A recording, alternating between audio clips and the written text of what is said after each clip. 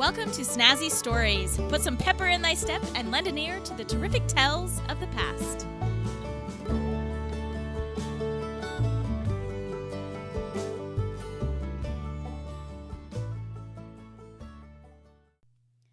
Welcome to Snazzy Stories. If you would like to keep the storytelling alive, please go to patreon.com/snazzystories and donate to my storytelling adventure. Also subscribe to Snazzy Stories on iTunes, Spotify, many other podcast apps, or go to snazzystories.com and leave an awesome review. World War I began with the assassination of Archduke Ferdinand in 1914. It became known as the Great War and involved 30 nations. The United States did not enter the war until 1917. Tensions had been building with the sinking of the Lusitania, when German U-boats sunk a British passenger ship that had 128 American citizens on board. But still, we remained an isolationist country. However, the Zimmermann telegram began to change the isolationist view of the United States. British authorities had intercepted a telegram that was sent from the German Foreign Secretary, Arthur Zimmermann, to the German ambassador of Mexico. The telegram stated that if Mexico would help Germany in the war and become their ally, then Germany would help Mexico reclaim land from the United States, such as Texas, New Mexico, and Arizona, land that Mexico had lost after the Mexican-American War between 1846 and 1848. Also in 1917, Germany declared unlimited sea warfare on all ships, not just military vessels. After both of these events, President Woodrow Wilson went to Congress to ask to declare war, and they did. All American states and people in the United States were affected by World War I. Utah had only been officially a part of the United States for 21 years, becoming a state in 1896. And the United States government did not feel Utah was trustworthy. The historical relationship between the people of Utah and the United States government was not a healthy one. A major incident occurred in 1857 with the Utah War, in which false rumors were spread that the Mormon people of Utah were in rebellion against the government, and that led to President Buchanan sending an army led by Albert Sidney Johnston to Utah to squash the Mormon rebellion. However, the president had been misinformed, and there was no rebellion. But Johnston's army stayed in the West, creating Camp Floyd, to help keep an eye on the Mormon people. But unfortunately for the soldiers at Camp Floyd, they got incredibly bored watching the non-rebellious Mormons, and many ended up drunk most of the time, and some even committed suicide. After 3 years of Camp Floyd being in Utah, the Civil War broke out, and the soldiers ended up leaving Utah to go and fight in the Civil War. During the Utah War in September of 1857, the Mountain Meadows Massacre happened, where the Mormon people killed 120 unarmed men, women, and children pioneers who had come from Arkansas and were on their way to California. There are many interesting facets that go into that story and will be one for another day. And then there was the issue of polygamy. The Mormon people had been practicing polygamy since before they moved west, but when they reached the Western Territory, more of the Mormon people were living in this lifestyle. The federal government passed laws against polygamy to put the people in Utah in check. However, many LDS people went into hiding instead of stopping the practice of polygamy. In 1862, the Morrill Anti-Bigamy Act was passed, which stated that no one could be married to more than one person at a time, and that no church in the territories could own more than $50,000 worth of property. This law was not heavily enforced, though, because in 1862, there was a civil war going on in the country, and the United States government didn't have time to deal with polygamy. Jeez. However, 20 years later, in 1882, Congress passed the Edmunds Act, which stated that polygamy was punishable by 5 years of imprisonment and a $500 fine. Polygamists could not hold political office, serve on a jury, or vote in elections due to the Edmunds Act. Then 5 years later, in 1887, the Edmunds-Tucker Act was passed, which took away the right to vote for all Utah women, which they had received in 1870. This also took away the right to vote for all polygamous men. LDS Church property was confiscated. The LDS Church could not use its own buildings without paying hundreds of dollars of rent each month. The federal government took the church's sheep and cattle ranches, coal mines, and stores. This law was particularly devastating to the LDS people. However, this did not stop their polygamous lifestyle. As mentioned before, many men went into hiding, although many ended up in prison. Polygamy was not abolished by the LDS Church until 1890, when the realization came that in order to become a state, they would have to give up the practice and become law-abiding citizens.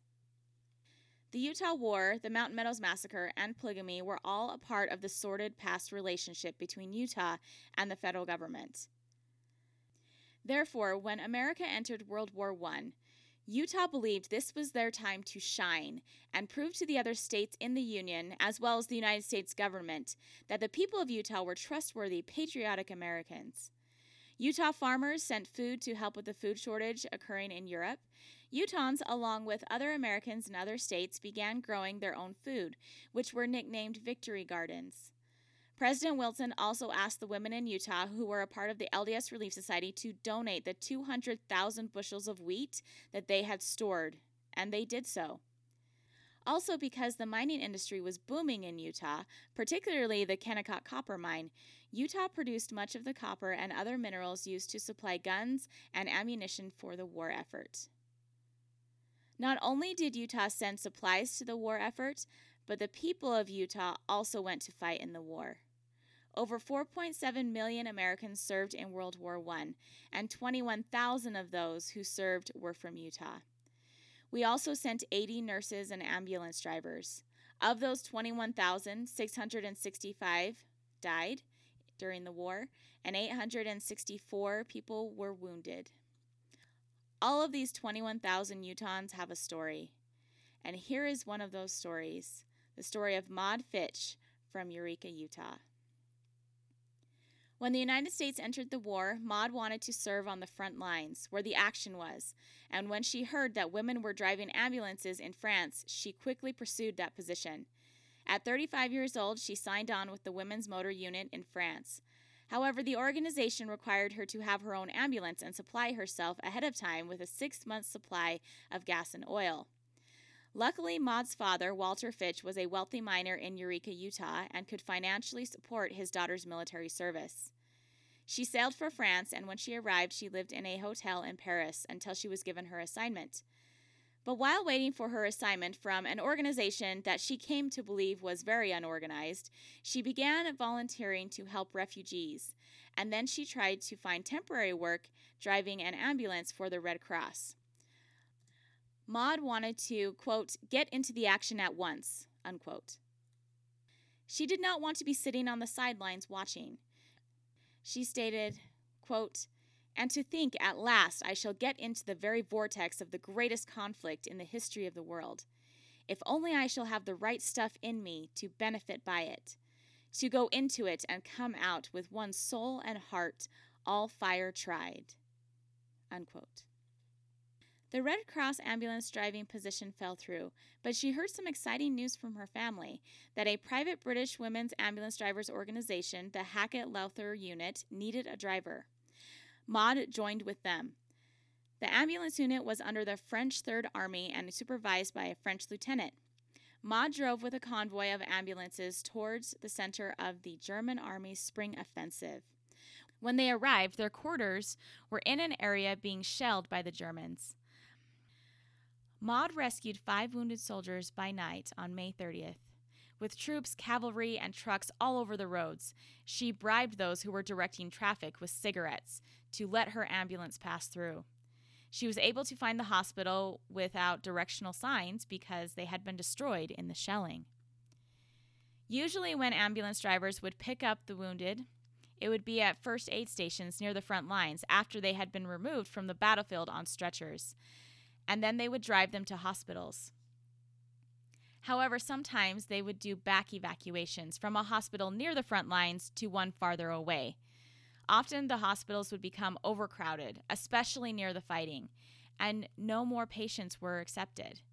Sometimes Maud would have to drive 25 to 30 miles over terrible roads to hospitals behind the lines, and the wounded in the back of her truck would suffer horrible pain over those bumpy roads.